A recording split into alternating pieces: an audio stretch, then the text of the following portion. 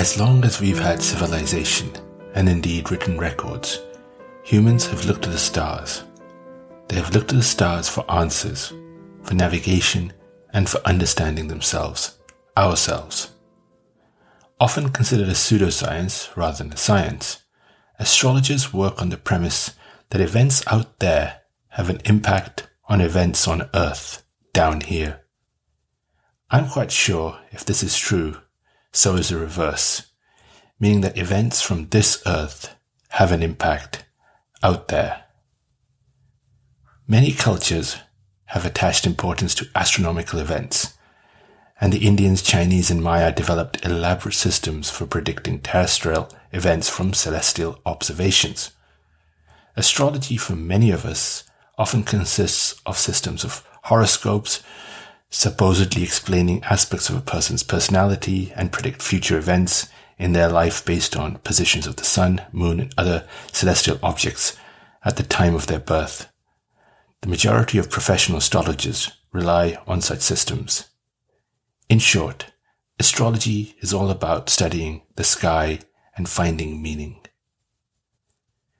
Keep in mind that there is no such thing as out there. There is no outer space. We are space. We are in space, and we, that is you and I, we are space dust. We make a bold assumption that we are clever space dust, but we are space dust. The objective of this podcast is to understand how this species, our species, pushed itself off this planet into the stars. The first rockets were used as propulsion systems for arrows and may have appeared as early as 10th century in the Song dynasty of China.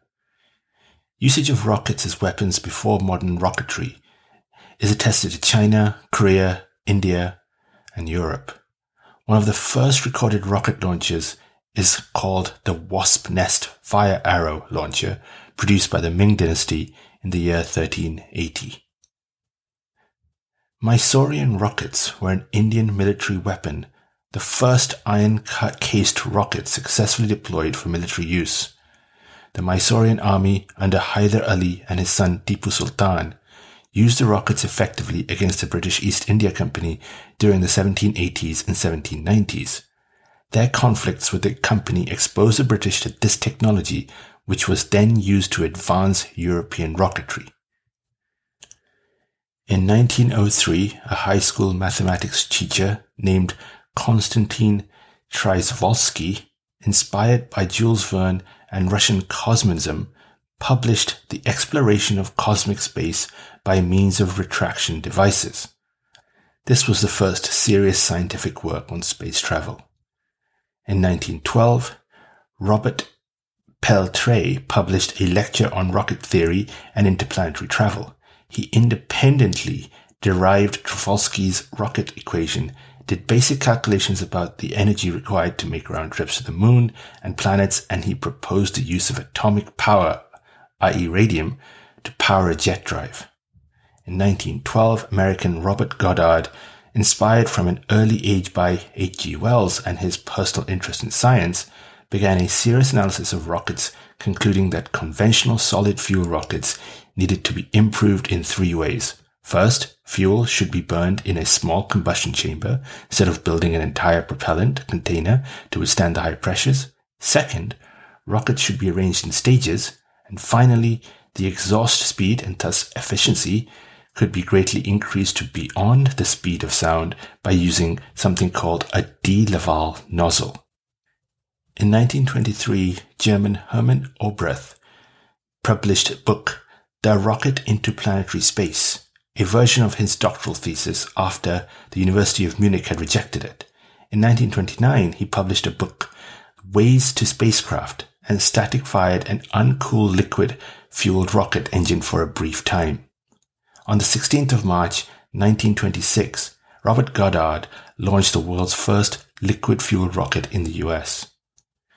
During the 1920s, a number of rocket research organizations appeared worldwide.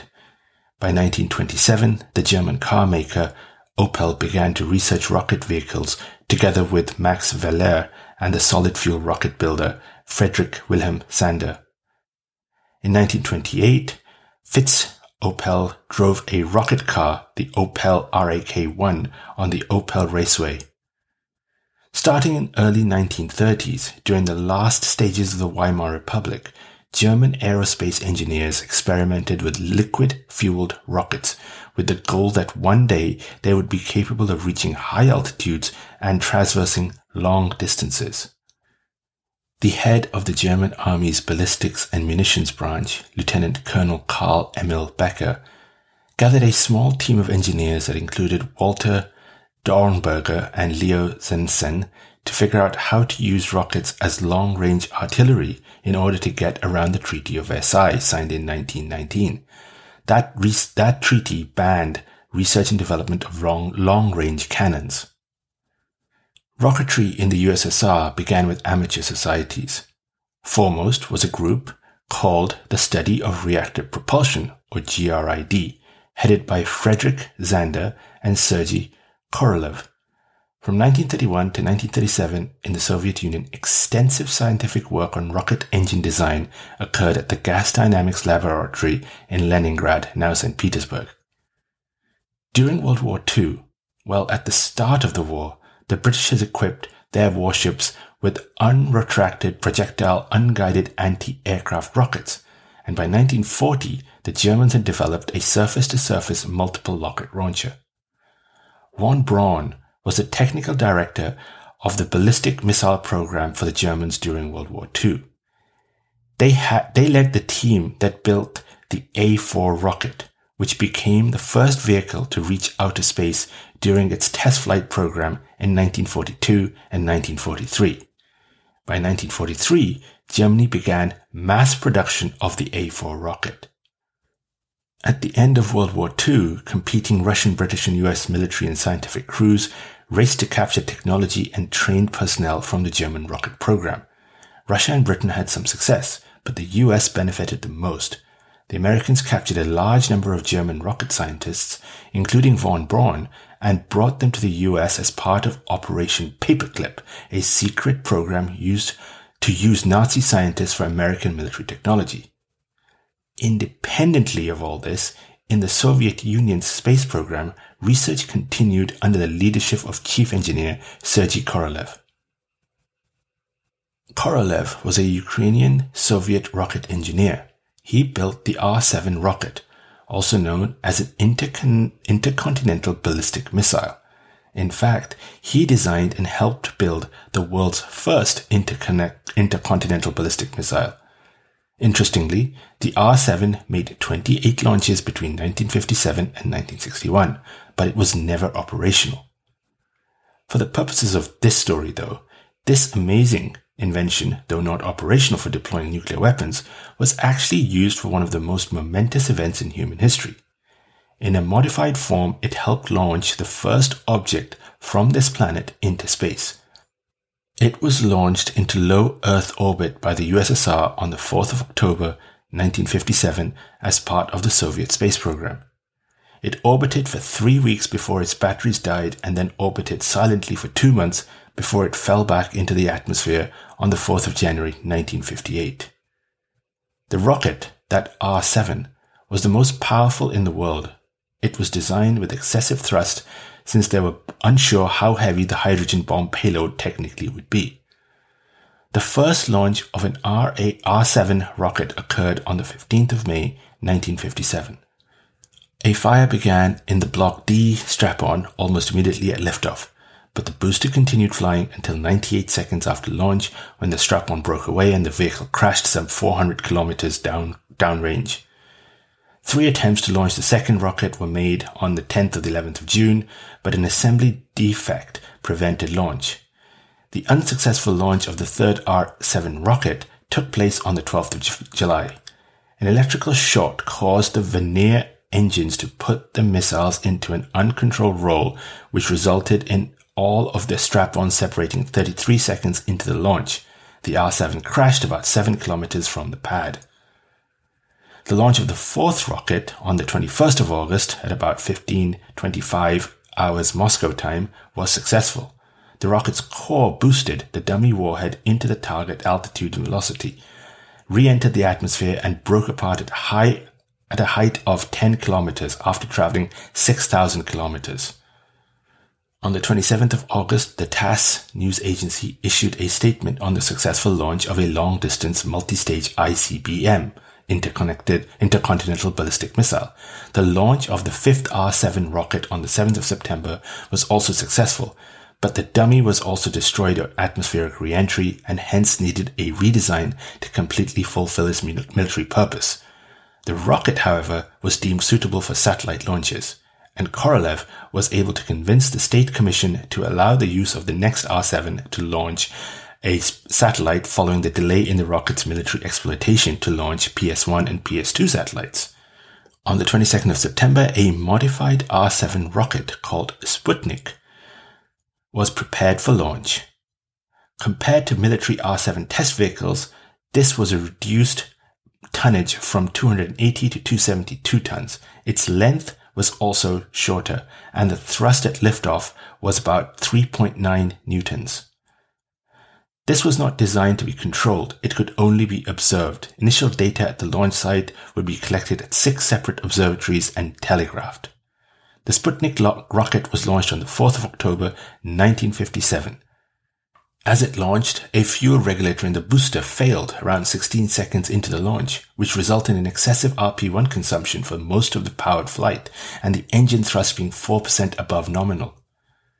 The designers, engineers, and technicians who developed the rocket and satellite watched the launch from the range. After the launch, they drove to the mobile radio station to listen for signals from the satellite. They waited about 90 minutes to ensure that the satellite had made one full orbit and was transmitting before Korolev called Soviet Premier Nikita Khrushchev to tell him what happened. I'm now about to play you the signal that Sputnik sent back to Earth.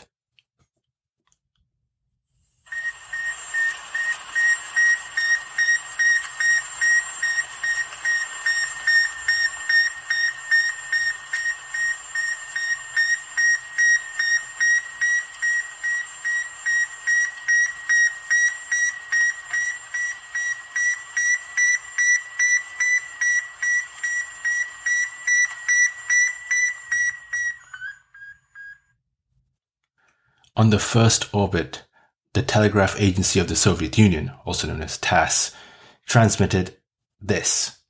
As result of great intense work of scientific institutes and design bureaus, the first artificial Earth satellite has been built. The core stage of the R-7 remained in orbit for 2 months until the 2nd of December 1957, while Sputnik 1 orbited for 3 months until the 4th of January 1958, having completed 1,440 orbits of the Earth. The Vostok program was a Soviet human spaceflight project to put the first Soviet citizen into low Earth orbit and return them safely. The Vostok 1 was the first spaceflight of the Vostok program and the first human spaceflight in history. The Vostok 3Ka space capsule was launched from Baikonur Cosmodrome on April 12, 1961. Soviet cosmonaut Yuri Gagarin became the first human to cross into outer space. The Vostok 1 capsule was designed to carry a single cosmonaut. Gagarin, then aged 27, was chosen as the prime pilot of the Vostok 1. Gagarin was examined by a team of doctors prior to his flight. One doctor gave her a recollection of events in an interview much later.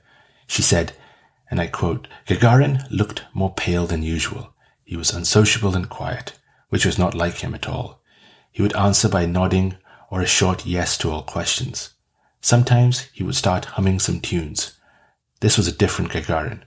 We geared him up and hugged, and I said, 'Yuri, everything will be fine,' and he nodded back," end quote.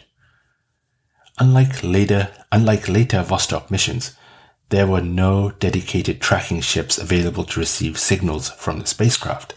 Instead, they relied again on a network of ground stations, also called command points, to communicate with the spacecraft. All of these command points were located within the Soviet Union. Because of weight constraints, there was no backup retro rocket engine. The spacecraft carried about 13 days of provisions to allow for survival and natural orbital decay in the event of retro rocket's failure. The letters CCCP, representing the Soviet Union, were hand-painted onto Gagarin's helmet by engineer German Lebedev during the transfer to the launch site on the day of the launch. The entire mission would be controlled by either automatic systems or by ground control. This was because medical staff and spacecraft engineers were unsure how a human might react to weightlessness, and therefore it was decided to lock the pilot's manual controls. In an unusual move, a code to unlock the controls was placed in an onboard envelope for Gagarin's use in case of emergency. Prior to the flight, they told Gagarin the codes anyway, which was 125. Back at the Baikonur Cosmodrome on the morning of April the 11th, 1961, the Vostok K rocket, together with the attached Vostok 3KA space capsule, were transported several kilometers to the launch pad in a horizontal position. Once they arrived at the launch pad, a quick examination of the booster was conducted by technicians to make sure everything was in order. When no visible problems were found, the booster was erected on an LC-1. It was suggested that Gagarin and his replacement, in case he could not fly, Titov, slept that night. They were offered sleeping pills, but in the end, Gagarin's biographer said they did not sleep and they took no sleeping pills. Just prior to the flight, Gagarin released a statement, and I quote, "Dear friends, both known and unknown to me, fellow countrymen, men and women of all lands and continents. In a few minutes, a mighty spaceship will take me to the faraway expanses of the universe. What can I say to you in these last minutes before the start? I see my whole past life as one wonderful moment. Everything I have experienced and done till now has been in preparation for this moment. I would like to dedicate this first spaceflight to the people of communism, a society which our Soviet people are already entering and which I am confident all men on earth will enter. It is a matter of minutes now before the start.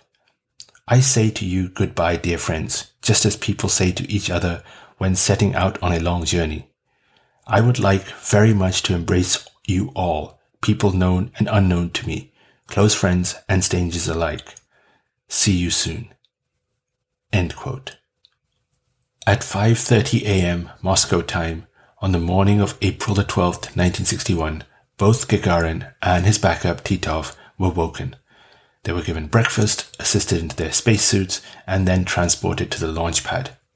Gagarin entered Vostok 1, and at 7:10 local time in the morning, the radio communication system was turned on.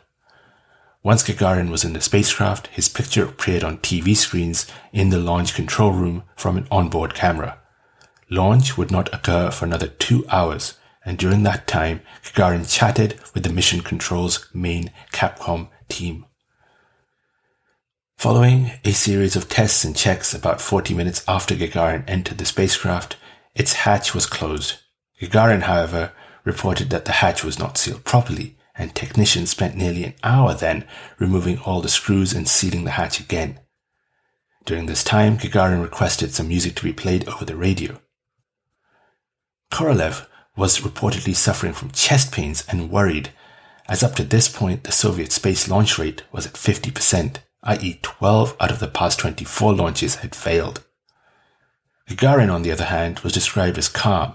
About half an hour before his launch, his pulse was recorded at 64 beats per minute. At 6:07 in the morning, launch occurred from the Baikonur Cosmodrome Site number 1. Korolev radioed, "Preliminary stage intermediate, main, liftoff. We wish you a good flight. Everything is all right." Gagarin replied, "Let's roll." At 6:09, the 4 strap-on boosters of the Vostok rocket used up the last of their propellant and dropped away from the core vehicle. At 6:10, the payload shroud covering Vostok 1 was released uncovering a window at Gagarin's feet with an optical orientation device. At 6:12, the rocket core stage used up its propellant and fell away from the capsule, and the final rocket stage ignited. At 6:13, Gagarin reported, "The flight is continuing well. I can see the Earth. The visibility is good. I almost see everything. There is a certain amount of space under the cumulus cloud cover. I continue the flight. Everything is good." At 6:14, Vostok 1 passed over central Russia. Gagarin reported, "Everything is working very well. All systems are working. Let's keep going." At 6:15, 3 minutes into the burn of the final rocket stage, Gagarin radioed, Zyra 1, I can't hear you very well. I feel fine. I'm in good spirits. I'm continuing the flight." Vostok 1 started to move out of radio range of the ground station. At 6:17, the rocket final stage shut down and Vostok 1 reached orbit. 10 seconds later, the rocket separated from the capsule. At 6:18, Gagarin reported, "The craft is operating normally. I can see Earth in the viewport. Everything is proceeding as planned." Vostok 1 passed over the Soviet Union and then moved on over Siberia. After Siberia, it moved over the Pacific, down to the South Pole, and then back up over Africa, the Middle East, and back into the USSR. At 7:25, the spacecraft's automatic systems brought it into the required attitude for the retro-rocket firing, and shortly afterwards, the liquid-fueled engine fired for about 42 seconds over the west coast of Africa near Angola, about 8,000 kilometers uprange of the landing point. About 10 seconds after the retrofire, commands were sent to separate the Vostok service module from the re-entry module, but the equipment module unexpectedly remained attached to the re-entry module by a bundle of wires. At around 7:35, the two parts of the spacecraft began re-entry and went through strong gyrations as Vostok 1 neared Egypt. At this point, the wires broke. The two modules separated and the descent module settled into the proper re-entry attitude. Gagarin telegraphed, "Everything is okay." As Gagarin continued his descent, he remained conscious as he experienced about 8G during re-entry. At 7:55, when Vostok 1 was still about 7 kilometers from the ground, the hatch of the spacecraft was released and 2 seconds later, Gagarin was ejected. At about 2.5 kilometers in altitude, the main parachute was deployed from the Vostok spacecraft. 2 schoolgirls witnessed the Vostok landing and described the scene. It was a huge ball, about 2 or 3 meters high. It fell, then it bounced, and it fell again. There was a huge hole where it hit the first time. Gagarin's parachute opened almost immediately, and about 10 minutes later, at 8:05, Gagarin landed. Both he and the spacecraft landed via parachute, 26 kilometers southwest of Engels in the Saturov region. And the best bit is this.